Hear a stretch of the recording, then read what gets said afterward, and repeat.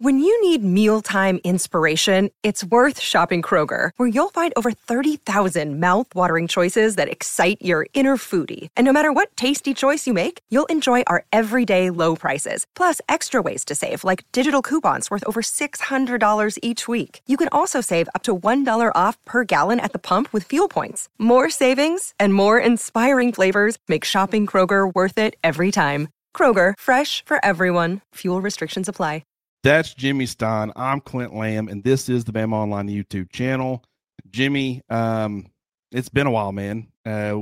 Obviously, you got the holidays. You had National Signing Day. There was tons of content, but I was feeling a little under the weather. I guess everybody around this time of year, it seems like, has not been feeling great, but I've been out of commission. I didn't realize it had been 2 weeks either. Like, I went to go check the last time you and I hopped on to do a video. I was thinking, man, when's the last time we went 7 or 8 days without a video? And it says 2 weeks ago. And I was like, wow, that's a lot longer than even I had realized. So I'm glad to be back on here with you, talking a little Alabama football and the Rose Bowl and Michigan and all that stuff. So we'll start off, though. How was your holidays, first of all?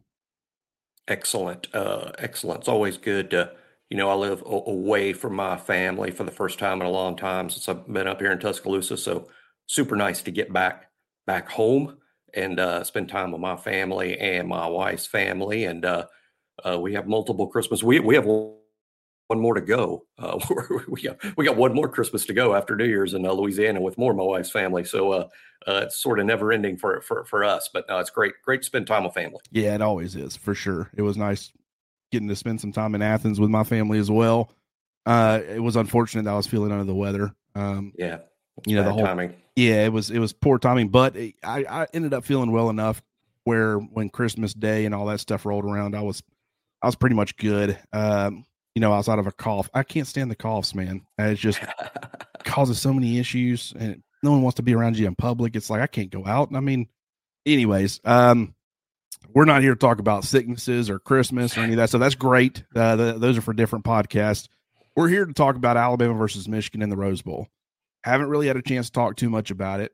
Now we're only days away. I mean, we're sitting here on Thursday, and I will say, with the fact that, Christmas and where it fell, getting back home to Birmingham and trying to get back in the groove of things, it's just my internal calendar has felt very off. It doesn't feel like Thursday, even though, as you pointed out before we hopped on here, Thursday is the Tuesday in this scenario because the game's not until Monday when it would typically be on a Saturday. So it's as far as getting content out and when would be the best time to post it, it's been kind of crazy, but such a fascinating matchup. And I think the more I've dove into it, the more fascinating it's become, because I feel like these teams are this is one of the harder games that I've ever tried to predict for Alabama. And I don't know about you, but we'll go ahead and get started. We'll kick it to you. And what are your thoughts as you've gone through the process of evaluating Michigan, trying to figure out where Alabama's at? What has been your kind of feel for how you think this game could potentially play out, or what are some things that have stood out to you? The reason I find it particularly hard to predict, Clint, is I know Michigan's good.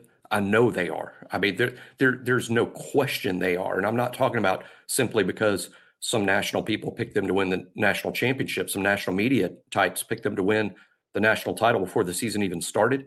They were in the playoff in 2021 and in 2022. And some people thought this was Harbaugh's most experienced, best team he's had since he's been there. They got a quality quarterback. I know they're good. And then you look at the scores of their games and you once again realize this is a good team. They won all of their games. And most of the time they won their games handily. This is a really good team. But then the difficult part for me, Clint, is when you break down who they've beaten. It's hard to convince yourself that they're great because they really haven't beaten many good teams at all. I've mentioned this on the message board on the roundtable at BOL multiple times. I think on 3 different occasions now, I have listed the quarterbacks they have beaten. And I'm not trying to dog anybody. That's not my style. I would never do that to anybody. That's not my intent when I do that. But it's such a display of literally, who are these guys? I mean, no names, to be frank. I mean, they've beaten mostly no-name quarterbacks. The best quarterback they've played all season long is Taulia Tagovailoa, who's a good player. I'm not dogging Taulia, certainly. Good player. But for a team playing in the playoff, a team that won the Big Ten, would you normally say the best quarterback they faced in 13 games is Taulia Tagovailoa, who's probably would be an undrafted free agent in the draft? It's very difficult to look at this Michigan team and know exactly who they are and exactly how good they are. Whereas the Alabama team, well, of course, we're going to say this because we watch every second of everything they ever do. We kind of know this Alabama team really well. I feel like even after 13 games, I don't really know the Michigan team at all. Yeah, that you hit the nail on the head. And there's so many different ways. Like it's the non-Power 5 out of conference game. They didn't have one.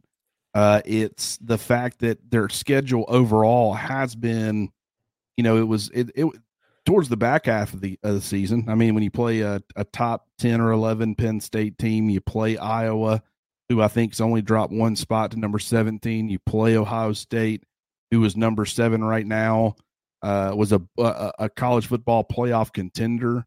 So it's not like they haven't played anybody. We've gotten a better feel for who this Michigan team is, in my opinion, over the last month, or month and a half. But it's still, you wonder about the schedule, the fact that their defense has been so dominant, 9.5 points per game allowed. Like that's extremely impressive. But then you look at the offenses that they've played, and it's like they haven't played a single offense that from a total yards perspective ranks in the top 30 in college football. And they've played over half of their teams that they've played rank outside of the top 100.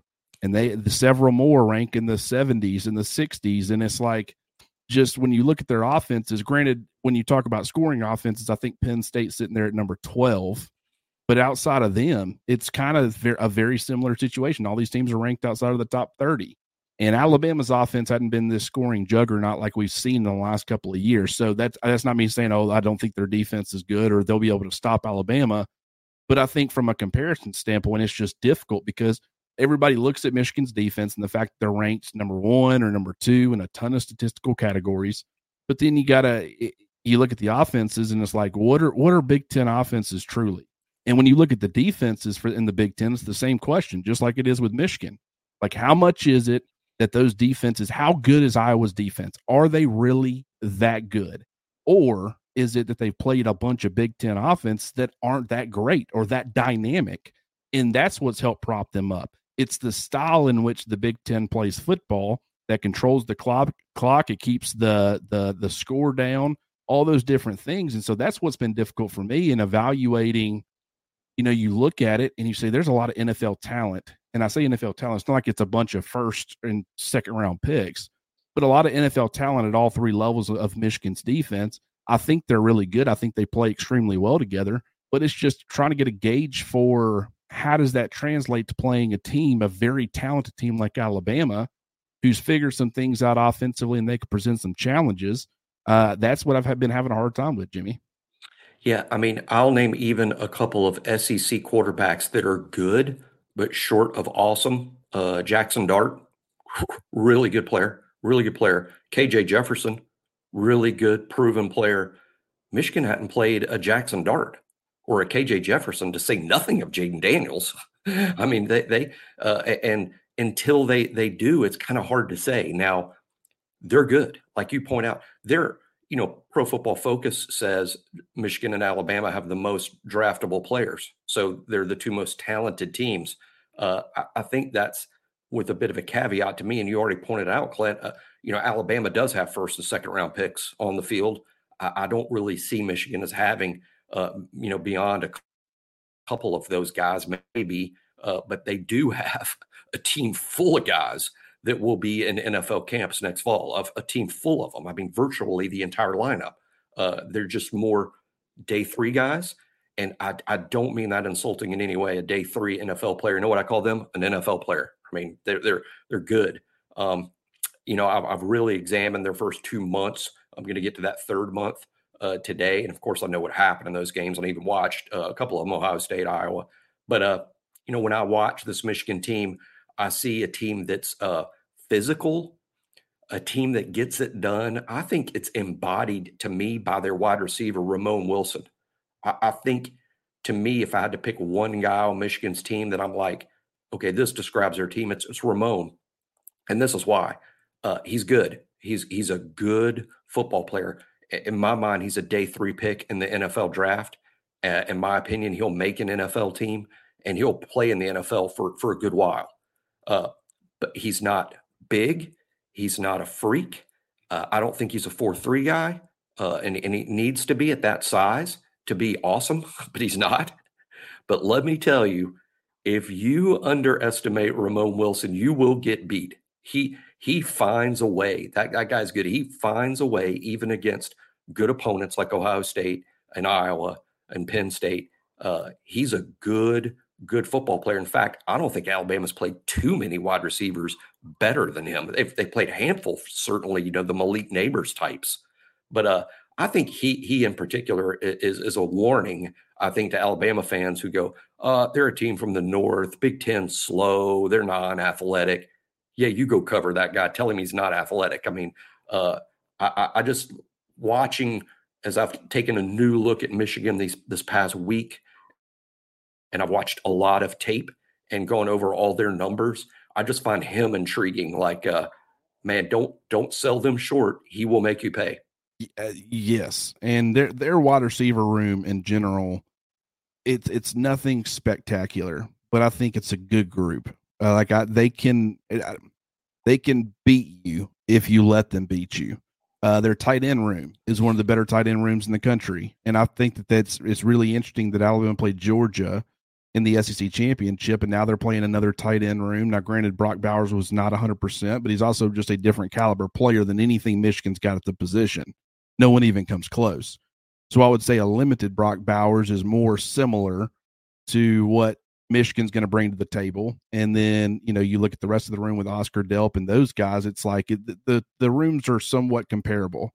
And so I find that interesting in the way the personnel usage that Michigan's going to use as far as using 12 personnel, getting a couple of tight ends on the field. They're going to want to bang between the tackles. They got that thunder lightning with Blake Corum and Donovan Edwards, where it's like, Corum's going to be your hammer, very physical, going to be a goal line monster. He's going to rack up touchdowns. He's going to convert in short yardage situations. And that's something that I think is pretty important for Alabama's defense, is don't allow Michigan to live in second and shorts, third and shorts, and allow them to keep their playbook open. What you want to do is put them in longer, second and longs, third and mediums, things like that, and prevent Blake Corum from being able to do what he does well, which is convert the short stuff. And so that's an important piece of this. But then you got Donovan Edwards, who was last year, he was their explosive player when Corum went down. The amount of explosive plays that he was able to generate was pretty spectacular. This year, I think he's only got a couple. It's been kind of bizarre, but he's still capable of that at any moment. And he's a big part of their passing game. And that's something that Alabama's linebackers and safeties and stars are going to need to keep an eye on. But the offense for Michigan, it's a good group. I think Zach Zinner going down, an All-American guard, that certainly has affected things. They kicked their right tackle inside. They're starting somebody who's been playing extremely well at right tackle. He had been rotating in quite a bit, but now he's their full-time right tackle. He's performed well in pass protection against some of these other teams, like Ohio State and Iowa, and it's not like it's been against scrub competition, so he's actually doing pretty well. But how does that end up looking? When you've got Dallas Turner and Chris Braswell, and then you've got the right tackle who shifted inside to right guard. You've now got Justin Eboigbe going against him in some certain situations, some obvious passing situations. How does he hold up? How does the run game? I think one of the things, anybody that's previewed Michigan, I can almost guarantee you, I haven't listened to a ton of it, but the things that I have listened to, I guarantee you this is a common theme amongst everybody, is how well is Michigan able to run the football? Because how well they do on that front will dictate pretty much this entire game. If they're able to do that effectively and they can play off of that, defensively. They keep the defense off the field, give them plenty of breaks, play J.J. McCarthy off of that, all these different things. That bodes extremely well for Michigan. And if Alabama can stop the run, put them in bad situations, make J.J. McCarthy throw the football. And I think he's a better player than a lot of people give him credit for. I don't think he's been healthy. I know he hadn't been healthy since the Penn State game. And that's affected not only his mobility, but also his ability to step into throws and drive the football and things like that. I think he's a better player than he's been given credit for, but I still don't think he's that guy where he's going to be comfortable with the game being put on his shoulders. So how much is Alabama able to do that, or how much is Michigan able to run the football and things like that? I think that's a huge part of this game, Jimmy. Yeah, I think J.J. McCarthy's really good. He's a pro football player to me. He's very accurate when he's healthy. He's a really good passer, but he's not as dynamic as Milroe. There's not a track record with that deep ball, nor is there a 4.4 40 there. I mean, so he's not as dynamic as Jalen, and I wouldn't call McCarthy a playmaker, but what he is when healthy, highly efficient. He is a plus athlete for the position. And he's sort of a winner, ever since he's taken over the job at Michigan. They win the football game most every week. I mean, I think McCarthy is another guy that you absolutely don't need to sell short. He is going to be one of the more elite quarterbacks. We talked about, it as Michigan played. Michigan hadn't played a quarterback like McCarthy. I mean, he's been the best quarterback on the field in every game he's played this year. And this will be maybe the first game where he's not. And I'm sure he's challenged by that. I mean, Milroe has been more of the headline maker among the quarterbacks in this game.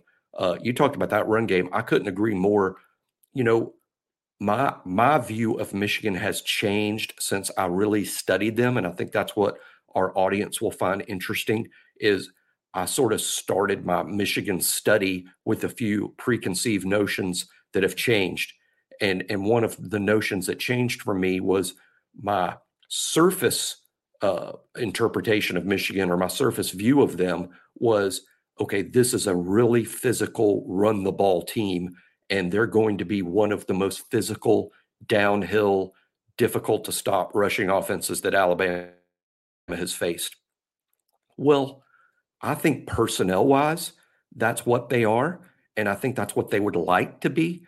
But honestly, it's been a bit of a struggle for them running the ball. Not a struggle in the sense that, well, there's another game where they didn't crack the 100-yard mark. That's not what I'm talking about at all. I'm talking about what you referenced in that last year, Donovan Edwards was hitting home runs like Aaron Judge. Last year, Michigan was running for 300-yard games. Last year's 300-yard game is this year's 200-yard game. I mean, 200 yards has been kind of a not every week thing for them, despite the schedule they play. I think they want to be physical, downhill, 12 personnel. We're going to hand it to Corum and you can't stop it type team. They've been stopped at times. Corum, who's good, definitely a good player. To me, he's more of an 80-yard a week back, not a 100-yard a week back. Now, he's cracked 100 yards a couple times, but generally, Blake Corum's rushed for about 80 yards in a game, and Donovan Edwards has been even less effective. So Michigan wants to run the ball, but they've struggled a bit, and they haven't hit many home runs. And in describing Michigan in that way, I think I just described Alabama. Alabama would like to run the ball with 12 personnel and be super physical and tell you, hey, we're gonna run it off tackle here to Jace McClellan. Good luck stopping it. Well, guess what? They get stopped a lot. Alabama has not dominated the opposition running the football, and I think they would like to. And I think both teams are going to come into this game wanting to establish the run. It just won't be easy. I think you're 100% correct once again. And that's the thing. Okay, this is how I'll put it. Alabama has played a J.J. McCarthy this season. They've played a quarterback who can throw the football effectively, who's got some mobility. Jackson Dart's one of those guys. How Ole Miss plays offense is drastically different than how Michigan plays offense. So it's like, that's why I say to keep J.J. McCarthy in his comfort zone, to keep that offense and really that team in general in their comfort zone, they need to establish their own lead. They need to be able to control the line of scrimmage. play good defense, run the football effectively enough, and then you can play J.J. McCarthy off of that. But Alabama has seen that caliber of quarterback. Michigan has not seen a caliber of quarterback that the caliber of athlete, the quarterback position especially, that Alabama brings to the table with Jalen Milroe. I mean, it's just, and when you look not only at his athleticism and the fact that he's a dynamic athlete, but also you look at the fact that he has the complementary vertical passing game. He's figured some things out with the short to intermediate stuff. I think he's still spotty, and the consistency factor is not there in that area, but he can do enough where he can take advantage. I don't think any quarterback that Michigan has played up to this point has had a mobility. You look at Leah Tungavaloa, you look at Kyle McCord. These are guys who can generate some on the ground. They can extend some plays. I think Leah's ability to create is the closest thing that Michigan has seen to Jalen Milroe's ability to create. But at the same time, you aren't threatened by Leah's ability to run the football like you are Jalen's. So it's difficult because it's kind of like when Carson Beck in the SEC championship going in, the big thing that I said was Carson Beck up to this point, he has not been made uncomfortable. No one has pressured him consistently. Maybe Missouri to a certain extent, but no one has been able to consistently do it, get him out of his game, get him off his game, and try to make him beat you in other ways. And it's the first time he had really seen it to that degree, and he was affected by it. He didn't play a great football game. Well, it's kind of the same thing where you look at Michigan and you say they haven't seen a caliber of athlete at the quarterback position like Jalen Milroe. They've played some dual threat guys, Gavin Wimsatt, who, for Rutgers, he's kind of a mobile guy, but he hadn't thrown for more than 200 yards in a single game this season. He hadn't thrown more than one touchdown in a single game this season. So he's just, Michigan, when they played him, they could put more of an emphasis on his legs, and they didn't have to worry about him being able to counter and use his arm to beat them. With Milroe, he can do that. Like if you stack the box, if you use two quarterback spies like Georgia did, and you take stuff out of your pass rush, you take stuff away from your coverage, Jalen Milroe has the ability to make you pay for it. And that's what makes this so fascinating is it's not that Michigan's not capable of managing that style or that caliber of player or that combination of skills.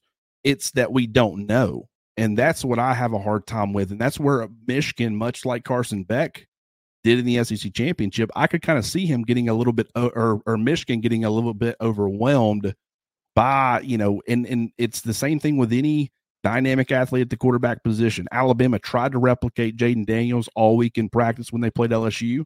They get out on a football field, and it's like they've never seen a dual threat quarterback before. I mean, he was having his way with their defense. I mean, and Bama fans will admit that. That's why a lot of Alabama fans supported the fact that Jaden Daniels deserved the Heisman, because they're like, big stage in Tuscaloosa, he's pretty much had our way with our defense until we got hurt. But it's something Michigan hadn't seen, and Alabama has seen plenty of quarterbacks like J.J. McCarthy.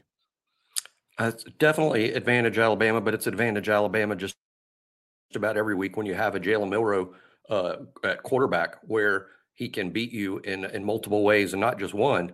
J.J. McCarthy, similar. I don't want to sell him short athletically. J.J. McCarthy won't. It's not like he can move the chains with his legs. He will flat out win the game with his legs if you let him. I mean, he's very, very athletic. Now, he's just not Jalen Milroe. I think with Milroe being so athletic, Michigan has to almost declare early in the game, okay, this is how we're going to defend Jalen. This is our plan.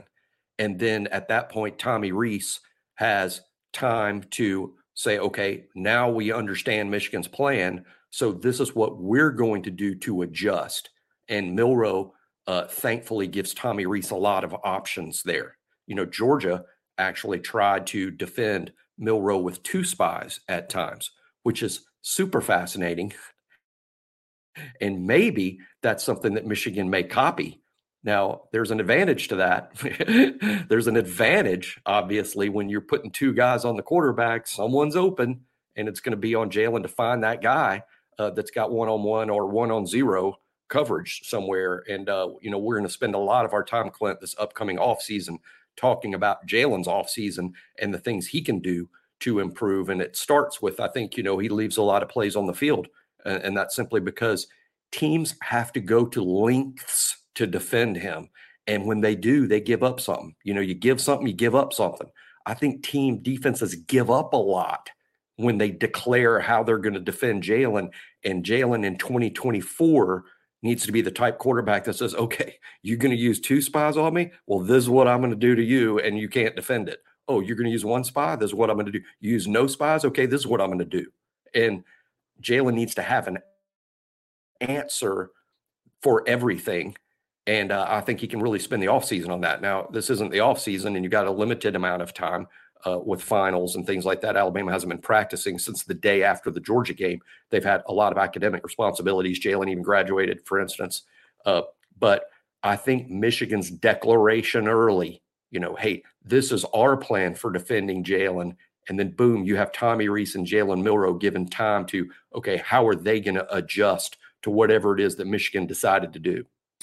Yeah, and I'll tell you right now, would be very foolish of Michigan to do the 2 quarterback spot thing. And I get the logic behind it because Georgia had struggled so much with containing perimeter runs, especially from the quarterback position. And it's like you're trying to compensate and make sure that's not how Alabama beats you, because that's kind of what makes Jalen the most comfortable.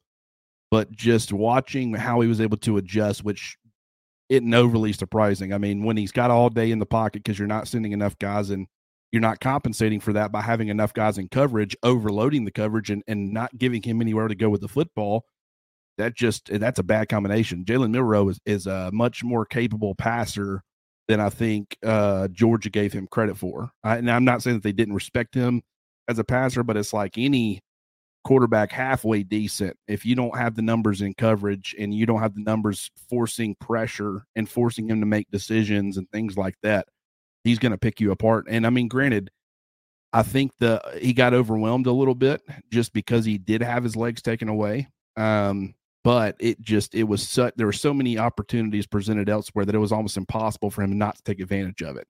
And I just think that Michigan, they're probably going to take more of the approach of we want to put pressure on this guy. And one thing I will say about Michigan's defense is they've been able to apply pressure without sending a lot of blitzes. Like, they don't have to get creative in how they do it. They don't have any dominant pass rushers. Like, they don't have anybody, like they don't have a Dallas Turner or a Will Anderson or even a Chris Braswell, in my opinion. Guys who are high NFL caliber pass rush, players. But what they do have is they have a bunch of really, really good pass rushers.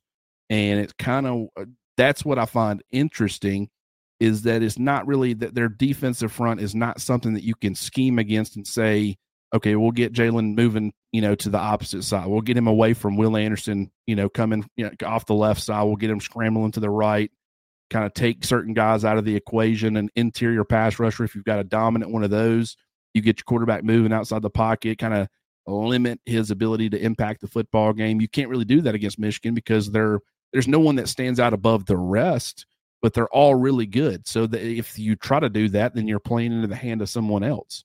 And so that will be fascinating to watch. But I think the approach will be get some pressure on Jalen Milroe. They're probably going to have a spy, but it's probably just going to be one. And then you rely on a really good secondary to, be able to hold up on the back end. And that's, we'll see how they're able to do that. But just this, I understand. I said that Michigan hadn't seen a quarterback like Jalen Milroe, and that's new. And how do they respond to that?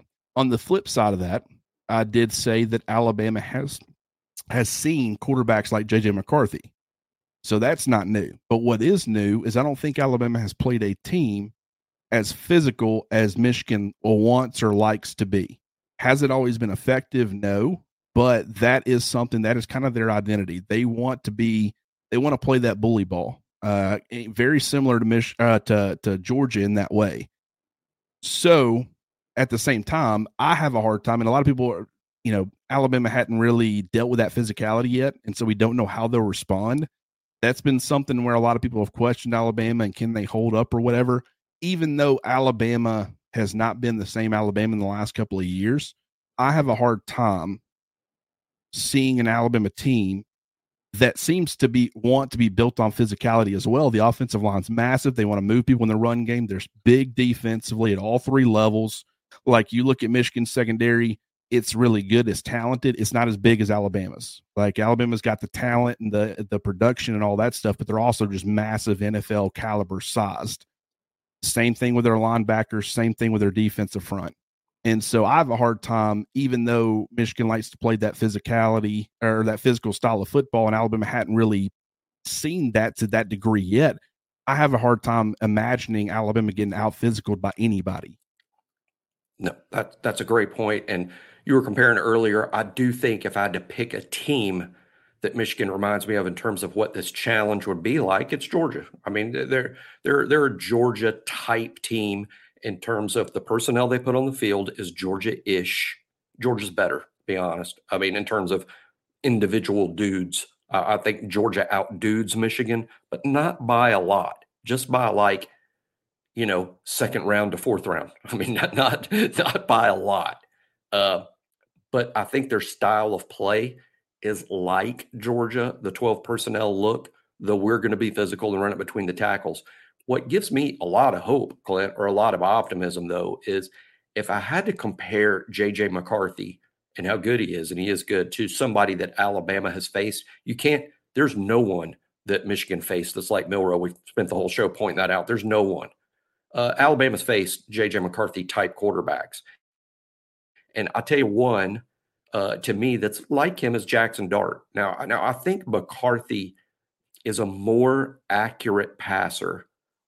And on short to intermediate, probably. Yeah, exactly. And I think he's probably, from being a little bit older, maybe Dart will be McCarthy next year. I can sort of see that happening. But McCarthy and Dart are similar in terms of good passers. McCarthy, again, better short and intermediate. Maybe Jackson Dart might be a little bit better at taking deep shots. But Jackson is also very athletic. He'll rush for 100 yards on you. He's had 100-yard rush games in the past at Ole Miss. Ole Miss has a quality back in Judkins that's similar to Blake Corum. I think Judkins, when healthy, probably a little better than Corum when he's healthy. So my point being is this. Alabama did a great job on Jackson Dart. Dart didn't do much. There's a lot of Alabama fans listening out there going, I didn't think much of Dart. That's because you saw Alabama play Dart, this year. And Alabama, I think, probably in terms of holding Ole Miss to 10 points, that may have been the high point of the season for Alabama's defense in terms of, wow, you held Ole Miss to 10. And so Alabama has faced a McCarthy-type quarterback, a good passer who's also athletic, who has a good running back. Can't ignore the running back because you're worried about the quarterback. Alabama did such a great job on Dart. I feel like Alabama's well prepared for taking on McCarthy. To me, the question defensively, and me and you love this stuff, gets into the weeds just a bit. But Alabama is primarily a nickel defense. I mean, that's what you see Alabama in almost all the time. Almost 80% of the time, Alabama is in nickel. And keep this in mind, people, or some people can get a little off here. You don't line up defensively to force the offense to do something. Your defense is reacting to how the offense lines up. I mean, if Michigan comes out in four wides, then Alabama's going to be in dime.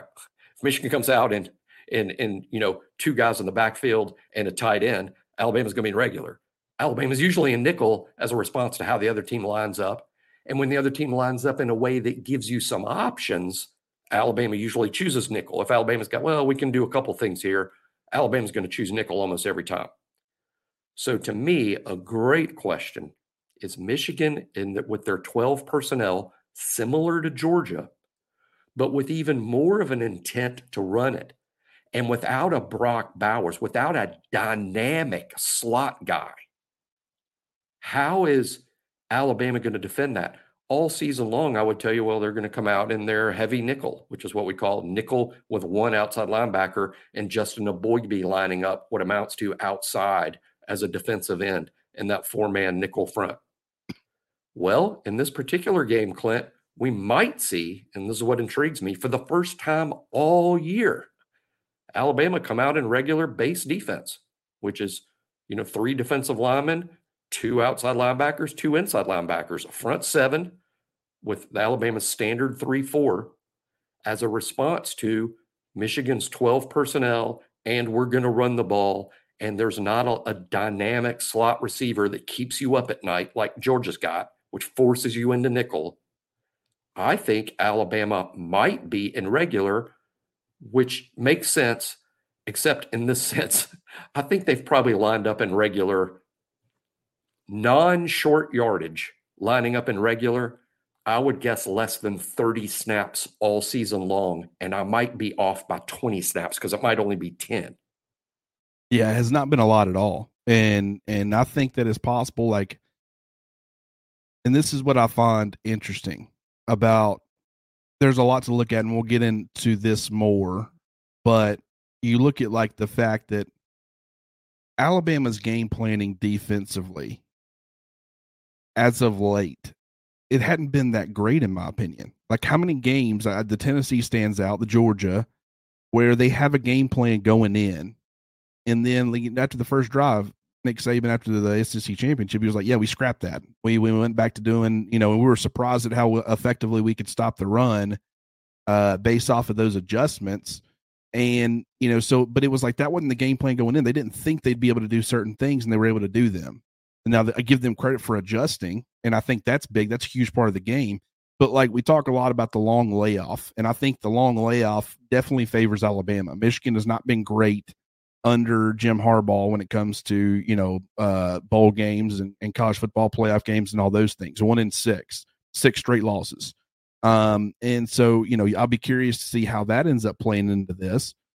Alabama has typically been really good after long layoffs, but if they've spent the last 3 or 4 weeks game planning a certain thing, and then they get into the game and very quickly realize, just like they did in the SEC championship, that this isn't what we need to do. Like Tennessee, they try to do some 3-man fronts early, some odd fronts, and very quickly they were like, we just need to play us. We just need to do what we do, and we'll see how it goes. And they ended up being a lot more dominant against Tennessee's offense once they made those adjustments. Well, it's like, if you spent 3 weeks doing it a certain way, and then you get in the game and then you kind of scrap it, it's like you just wasted 3 weeks. Like, you know what I'm saying? So that's not me. That's not a knock on Kevin Steele. Kevin Steele hadn't really, that's not a knock on Nick Saban. That's not a knock on Travaris Robinson or anything, because they've had the ability to adjust. But typically when Alabama has had a game plan in these types of games after a long layover, they've come out and executed it, and it was the right game plan, the right choice, and they've dominated as a result. I'll be curious to see how much that ends up playing into this, because, you look at Alabama defensively, and it just seems like they've been more comfortable doing what they do. And I think a key difference between Georgia and Michigan, because as far as personnel and the way that they run it offensively, execute that personnel or deploy that personnel, it's very similar. The 12 stuff, Michigan does a lot more 21 with 2 backs and 1 tight end. But I think a key difference is that Georgia throws the football to set up the run. They play in similar formations, do some similar things to Michigan, but it was a lot more on Carson Beck. Open up our run game by effectively throwing the football. Like they come out against Alabama, and they're doing a bunch of misdirection, play action, get the football out of Carson Beck's hands, get Alabama on its heels, and then they capitalize on that first drive with a touchdown run. And so like that's kind of how they operate, and that's how they've operated this entire season. Michigan's not that way. They don't throw to set up the run. They run to set up the throw. And if they are effective enough running the football, they don't even worry about playing off of that much. They'll run it 40 straight times if they feel like they can.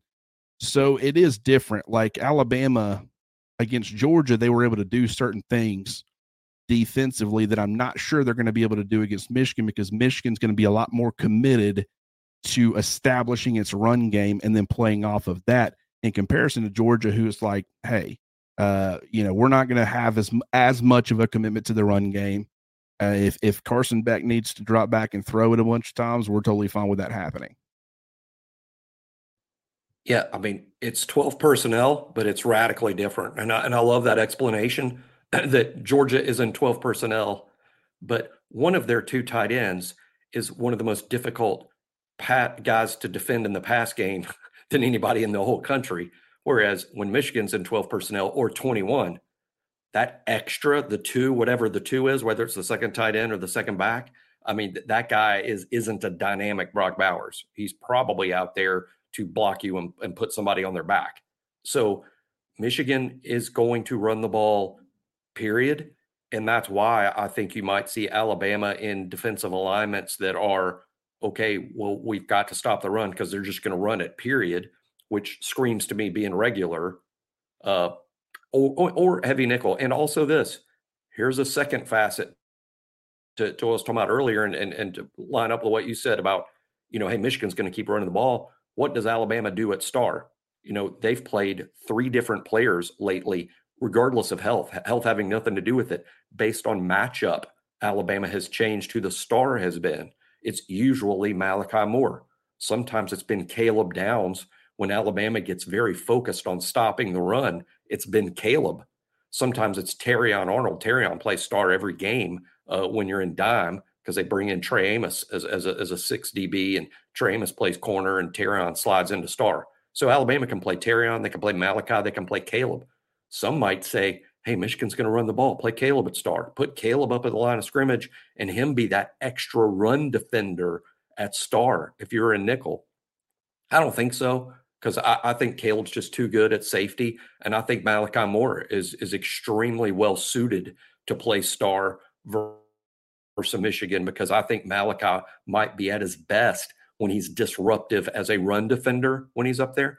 So I would anticipate Alabama sticking with Malachi Moore at star, which means Caleb Downs is in the back end at safety, along with Jalen Key in that situation. Possibly Christian Story, who I think has played more and more down the stretch for a reason.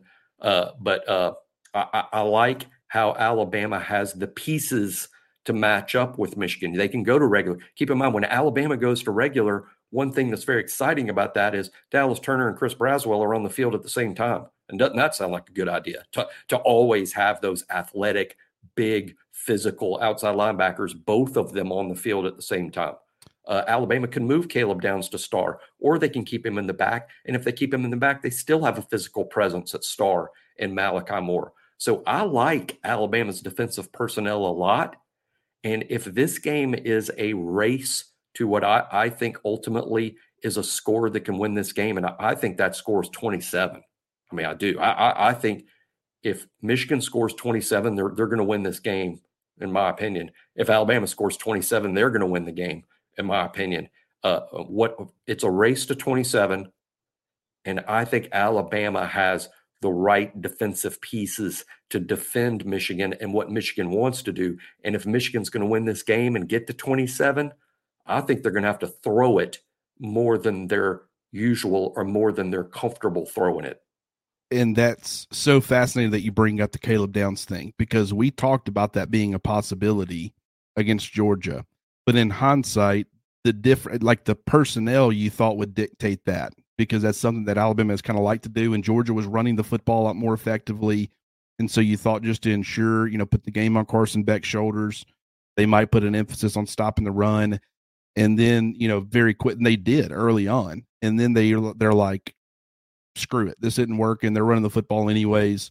Let's go 2 high looks. Let's go, more, 40 fronts. And they were able to stop the run game effectively. And I think that was surprising to Alabama. And it's like I said before, I don't think they're going to be able to do that against Michigan, though.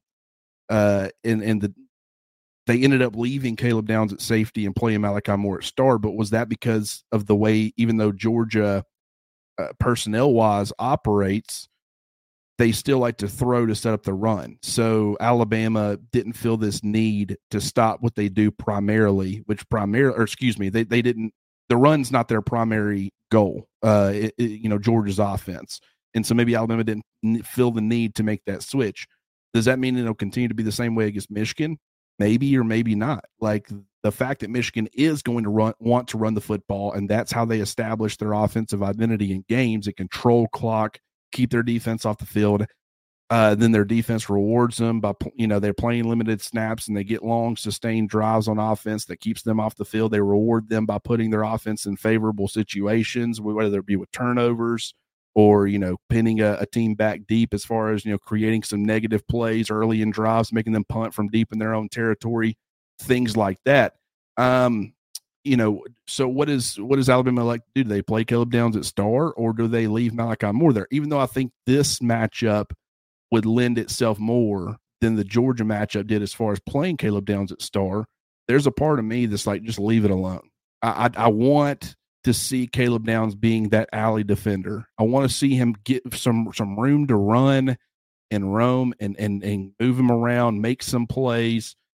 I think that adds a different wrinkle to Alabama's defense. And as good as I think Malachi Moore is, I think he does not provide that from the safety position. I don't think Jalen Key provides that from the safety position. But I do think you get effective play out of the star if it's Malachi Moore. And he's a good enough run defender. In fact, I would probably say he's a better run defender than he is a cover star. So it's not like you're sacrificing a ton. Now, if Alabama's struggling from the star position to stop the run and they feel like they could get more out of Caleb Downs, that might be something that they make. They might have been playing them both there and kind of rotating them. And then they end up shifting, and then Caleb Downs becomes a lot more of the full-time guy at star in this particular matchup. I don't know, but that is a conversation worth having, because originally I kind of scrapped the idea based off of what I saw against Georgia. But really, if you look at it and you analyze it, it's like, just the fact that Michigan wants to run the football, that's their primary goal offensively. That could be the difference that does in fact make Alabama change or make that switch. And they've had plenty of time for, Malachi Moore seemed out of sorts at safety a little bit. Caleb Downs seemed a little out of sorts against Auburn at star, but they've now had a month to essentially get more comfortable in those roles. So Alabama might feel more comfortable doing that now than they did, a month ago. And so that might make a difference as well. But if I was Alabama, I'd probably leave it alone. That's exactly what I would do. I think Caleb is most comfortable at deep safety, and I think Malachi is most comfortable at star, and that's what you should do, because Malachi is not deficient in terms of dealing with Michigan. I think he's at his best as a disruptor in the run game. It'd be nice to have two Caleb Downs, play one of him at star and the other one deep safety. Another thing you can do with Caleb when he plays safety is you have a lot more of a comfort level in what's happening at the back end. With such a, the best freshman in college football back there, you have such a comfort level that you can be more aggressive up front, and you can say, okay, everyone up front, we're going to be really aggressive because we're not worried so much about the back end. We don't need extra guys back there. We got Caleb; he can cover up mistakes. We got the two best corners in college football, the best duo out there. And we can just defend the Michigan pass game with the DB guys. And hey, the front seven, y'all just pin your ears back and go get Blake Corum, go get Donovan Edwards. I think Deontay Lawson, who's a really good when he's healthy in that spy role. I don't know that Alabama's going to spy McCarthy a lot, but you do have to keep McCarthy from hurting you in the run game. I think Deontay Lawson is a phenomenal defender in that context. And we're going to, so I like this matchup for Alabama defensively. I do think it's a challenge. It's similar to Georgia, but as you've expertly pointed out, it might be very similar alignments, but they're not going to do the same things.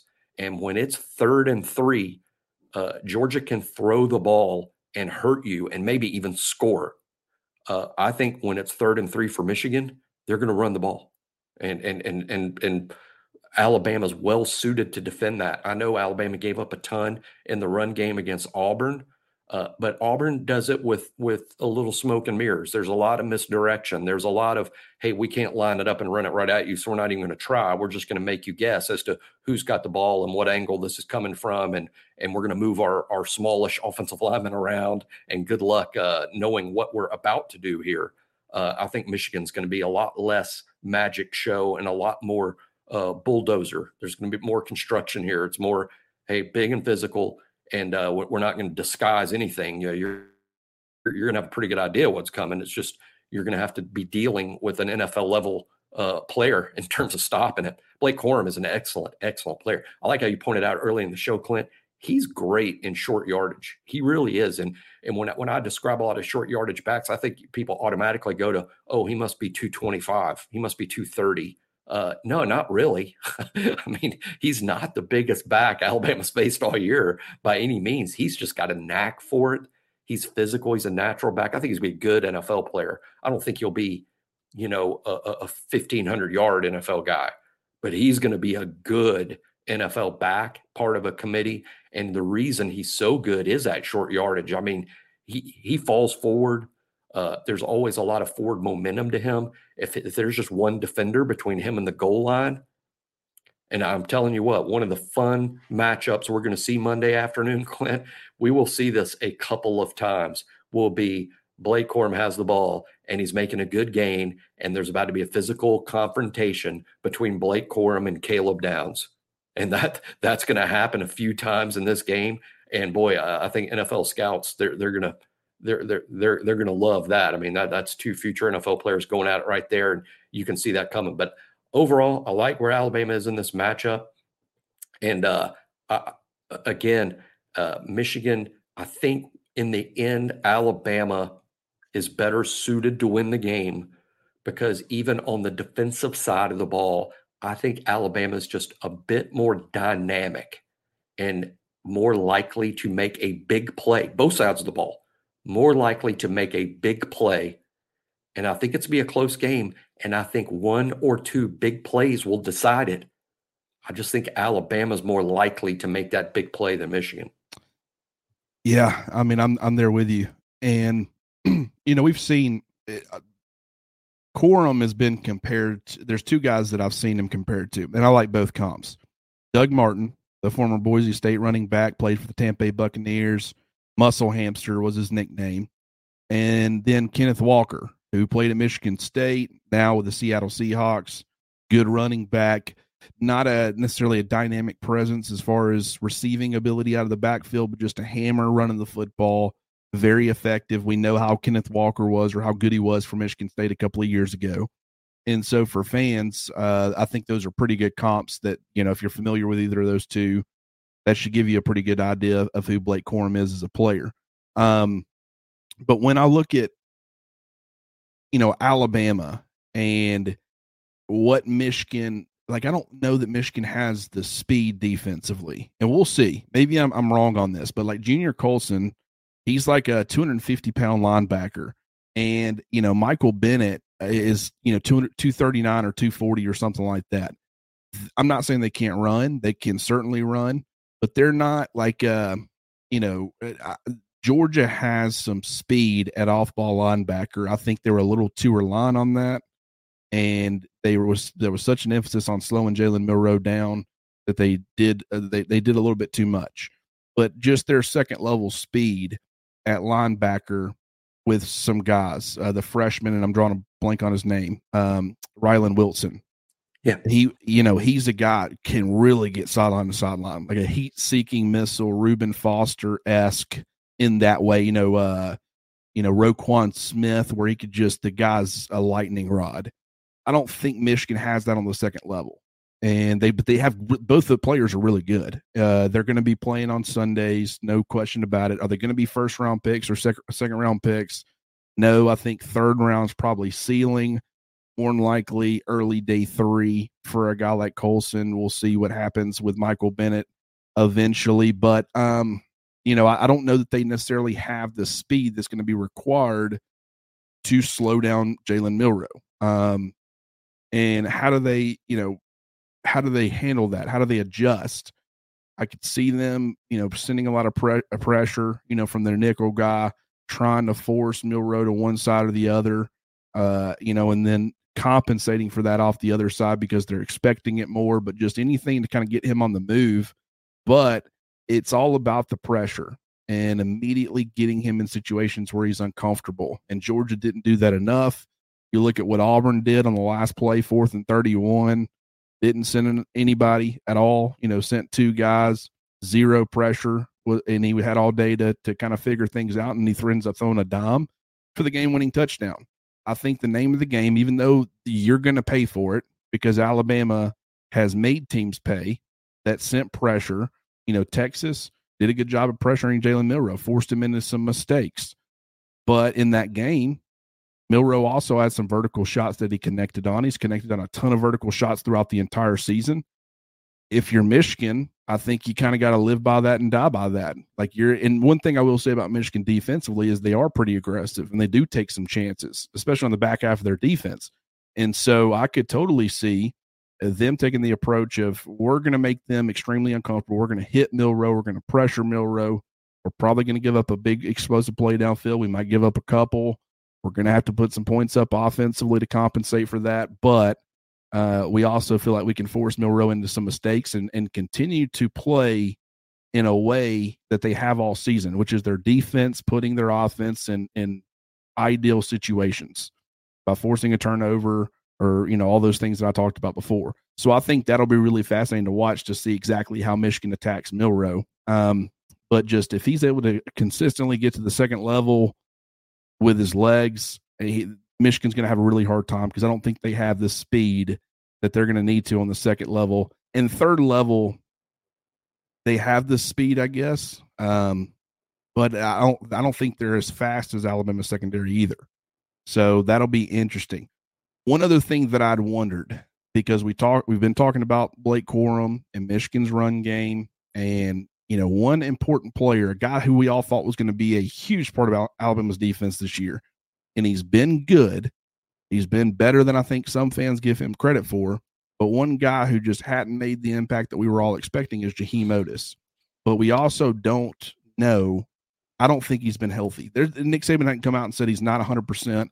He's mentioned, no one's asked Nick Saban. We got the updates on Elijah Pritchett and Jace McClellan and all these other guys yesterday, but nobody's asking about Jaheim Oatis. It's just it hadn't really been. He missed some time early in the year. He's worn knee brace. You've seen him on a pitch count.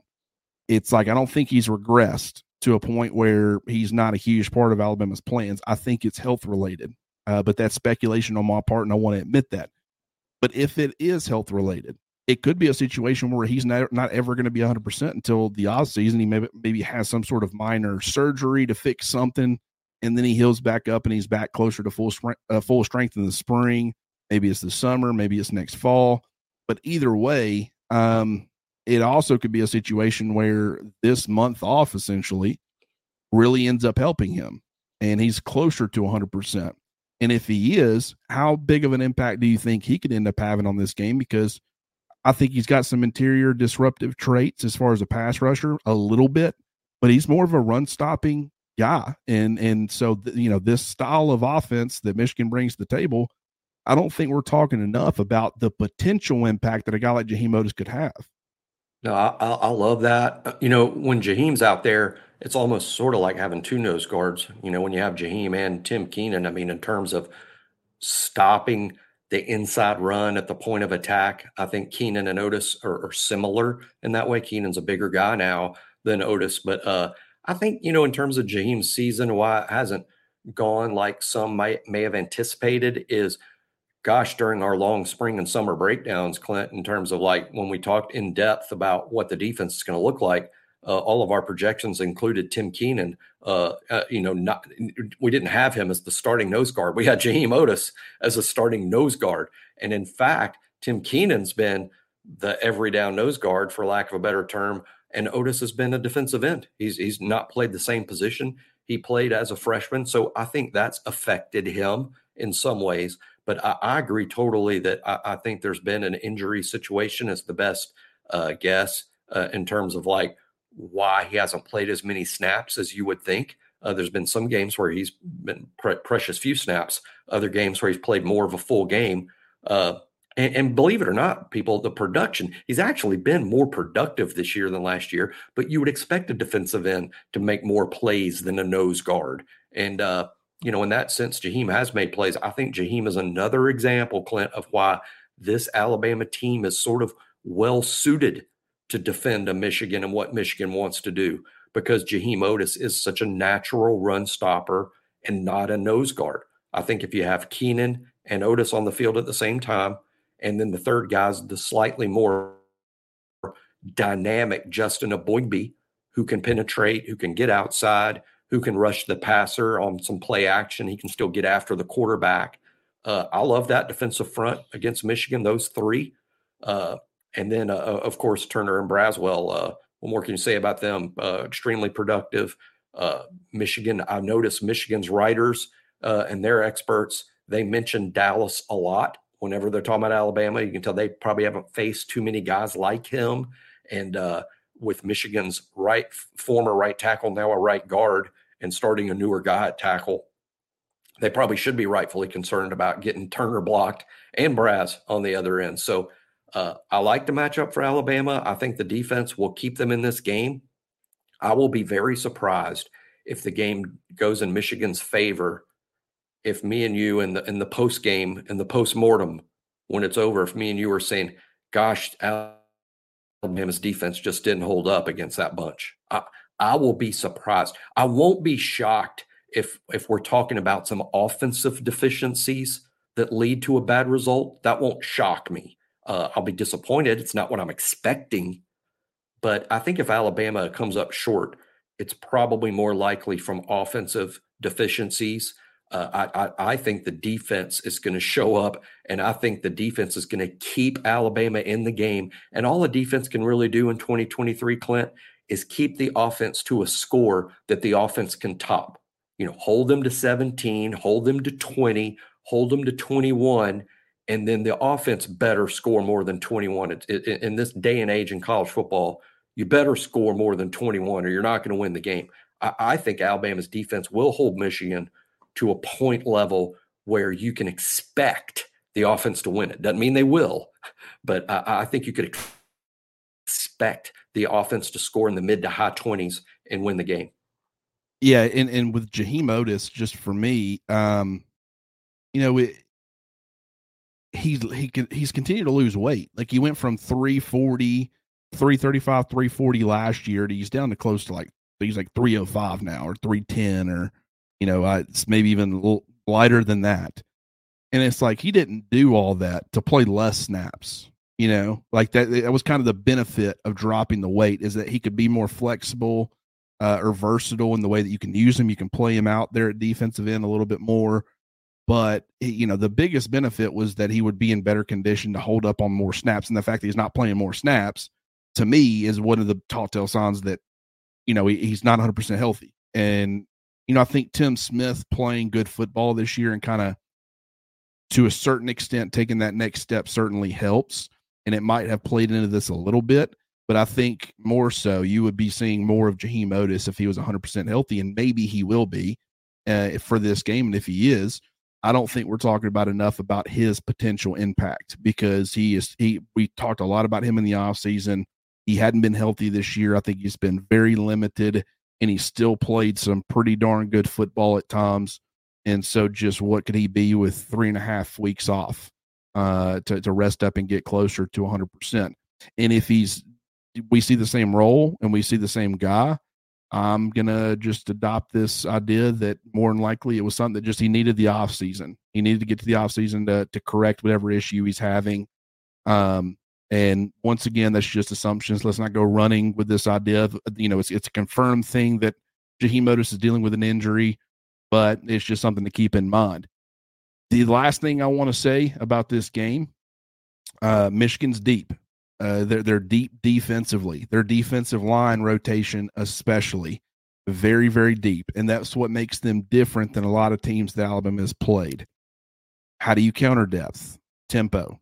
And Alabama, they've run some tempo, but I could see them doing a little bit more of that in certain situations to try to keep Michigan's depth off the field as much as possible and prevent the rotation. And now, granted, they can do it more on a drive-by-drive basis. But if Alabama can have some long, sustaining drives, I think that's where really you can start to use some tempo, prevent them from subbing, and then getting them more down on a particular drive. On the next drive, you'll probably see a fresh new set of guys, and so the other guys will get some breaks. And I don't think you're going to reach a situation where you keep any one particular group or player on the field too much and he's exhausted by the end of the game. I just think that, these guys aren't used to long sustained drives. And so I think that maybe you could see a little bit of that to try to limit the in-series rotation that you've seen out of Michigan. And just, like I said, they're at least run 2 deep.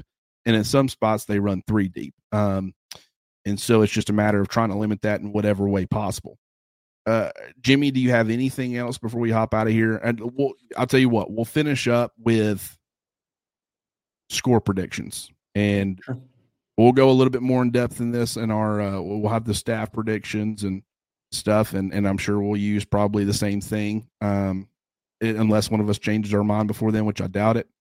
But we'll go ahead and talk about it a little bit here and give people who listen to the YouTube channel a little bit of a preview as far as what our score predictions are.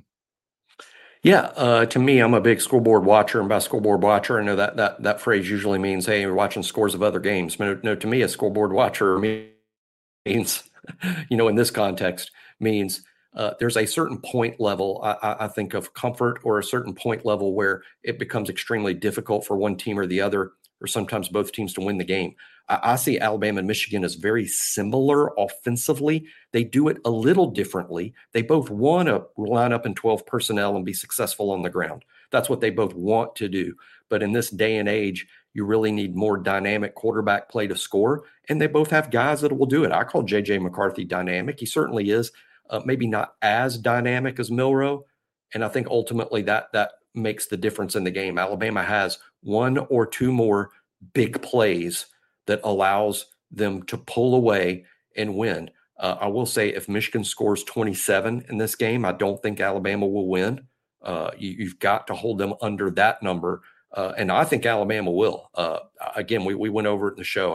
How Alabama's defense matches up. I think they will match up well and hold Michigan to 17. And Alabama makes a big play, maybe in the fourth quarter. Let's go Milroe to Bond again for a big play in the fourth quarter. Maybe not at the end, but late. And Alabama wins 24-17 and advances to the national championship game. I like it. Man, I realize that I very rarely take unders. Granted, if you're anybody that asks me my opinion on an over-under, they're putting money on it. And anytime someone asks me for my opinion and I give it, I automatically start pulling for what I gave them because I don't want to lose them money. So that's where I never bet my own money, but I certainly get involved like I'm gambling when I've given, I get asked my opinion a lot, and there's nothing I hate more than giving someone bad advice. But I hate pulling against teams scoring. I absolutely hate it. I hate taking the under. So just naturally I pull for the over, and I kind of lean that way anyways. If there was a game where I would go under, this might be one that I would consider. Like, you go in 24-17, that's what, 41. I think the over-under is 44.5, so that would hit the under. I don't think that's unreasonable. I have it hitting over, and I have it hitting over fairly big because that's just the way that I operate. And in these games, the way that I see it playing out, I could see it being a 1-point game, like a 24-23 Alabama late. And then whether it be, McCarthy trying to make something happen, putting them in field position for a game-winning field goal, whether it be Alabama having the football and, Michigan's trying to get a stop to get the football back, to try to make their final drive for a field goal attempt or something, and they sell out and Alabama pegs them and scores a late touchdown, pick six, if it's McCarthy trying to lead them down, something like that. I think a late touchdown could end up pulling it away where it looks more lopsided than it actually was. Like, I could see a 31-23 final score, but one of those touchdowns being fairly late. And so it's like Alabama won by 8. They won pretty convincingly, more than a touchdown. But it's like, did they? It's like it was 24-23 with a minute and a half left or whatever. That's kind of that was my score prediction that I put on the cheat sheet that I put up at Bama Online. I'm going to stick with it. And, that does not mean that I think Alabama is necessarily 8 points better than Michigan. That's just how I kind of predict. And there's nothing really in particular other than I think Alabama puts Michigan in a situation where they're the ones trying to make a late game push. And Alabama is able to take advantage of that and maybe end up scoring another touchdown to really put it out of reach. But so I'll go 31-23, and I think it'll be a fun game, a good game, and then we'll see what ends up happening between Texas and Washington. hopefully that's exactly the conversation we're having on Tuesday, where we're continuing to preview. We're recapping the game, but we're also talking a little bit about, national championship the following Monday, or maybe we're just recapping and then it's, getting into the offseason stuff. But either way, this has been a blast, Jimmy.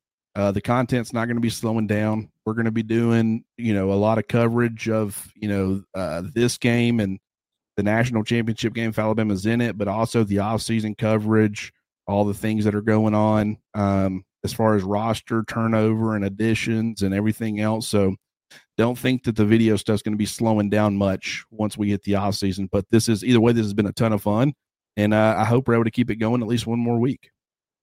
Yeah, it'll be very interesting to see what our show is like literally next Tuesday. Will it be excitement and one more game preview of the big one, or will we be going, well, don't be too upset. How many? If you never expected Alabama to get this far, then how can you be upset? That's a good point. And a lot of people, if they're being honest with themselves, a lot of people didn't think Alabama would get to this point. And it's just, at least we didn't stop the season, the coverage and stuff 3.5 weeks ago, like we did last year. And I'm not saying that we didn't cover the Sugar Bowl at all, but it's like the interest in there. Look at Georgia and Florida State. They got 40 players who are opting out, and Alabama didn't have that issue. Their superstars played, but it's just, it was more of, how can Alabama use this game to kind of help itself for the next year? That was kind of the approach, and it wasn't as much. Fans weren't just itching to get a huge win, even though I'm sure they wanted to. Anytime Alabama steps on the field, you wanted to win the football game, but it was a different feel. It was a lot more looking towards the future, and who are some players who could play to help them out next year, things like that. Just the fact that they made it to the college football playoff and they've given us this time to continue to, there's meaningful football left. That's been a blessing, and we appreciate it. And hopefully they're able to keep that going just one more week before we hit the off season. But we'll see. Jimmy, as always, I appreciate you. I appreciate everybody who's listening in. If you haven't already, like this video, subscribe to the channel, hit that notification bell, and then also go subscribe to Bama Online. We got a ton of stuff going on over there. Message board community is fantastic. A lot of premium content, plus content that you're not going to get anywhere else. And also, just you got the basketball team and everything else going on. And so there's a lot going on. It's a great opportunity and a great time to be joining up with BOL. Great staff over there. Love being a part of it. And Jimmy, once again, I appreciate you, and we will do this again soon. Hello, it is Ryan, and we could all use an extra bright spot in our day, couldn't we? Just to make up for things like sitting in traffic, doing the dishes, counting your steps, all the mundane stuff. That is why I'm such a big fan of Chumba Casino. Chumba Casino has all your favorite social casino-style games that you can play for free anytime, anywhere with daily bonuses. That should brighten your day a little. Actually, a lot. So sign up now at ChumbaCasino.com. That's ChumbaCasino.com. No purchase necessary. VGW Group. Void where prohibited by law. See terms and conditions. 18+.